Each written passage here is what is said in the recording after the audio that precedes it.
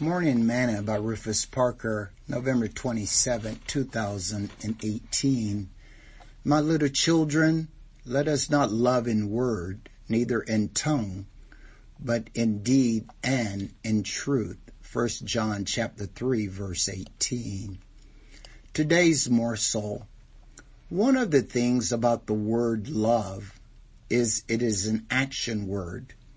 It requires you to take action or to do something. Love must be displayed and shown from the person who says that they have it in them.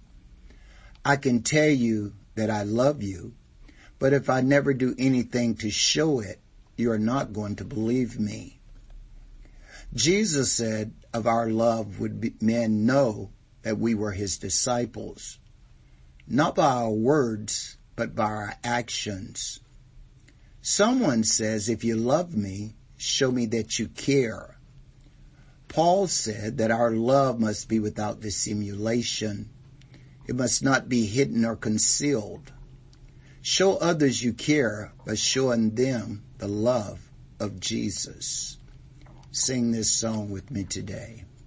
It only takes a spark to get the fire going. And soon you look around and the flame is glowing. That's how it is with God's love. Once you experience it, it's fresh like spring. You want to sing, you want to pass it on.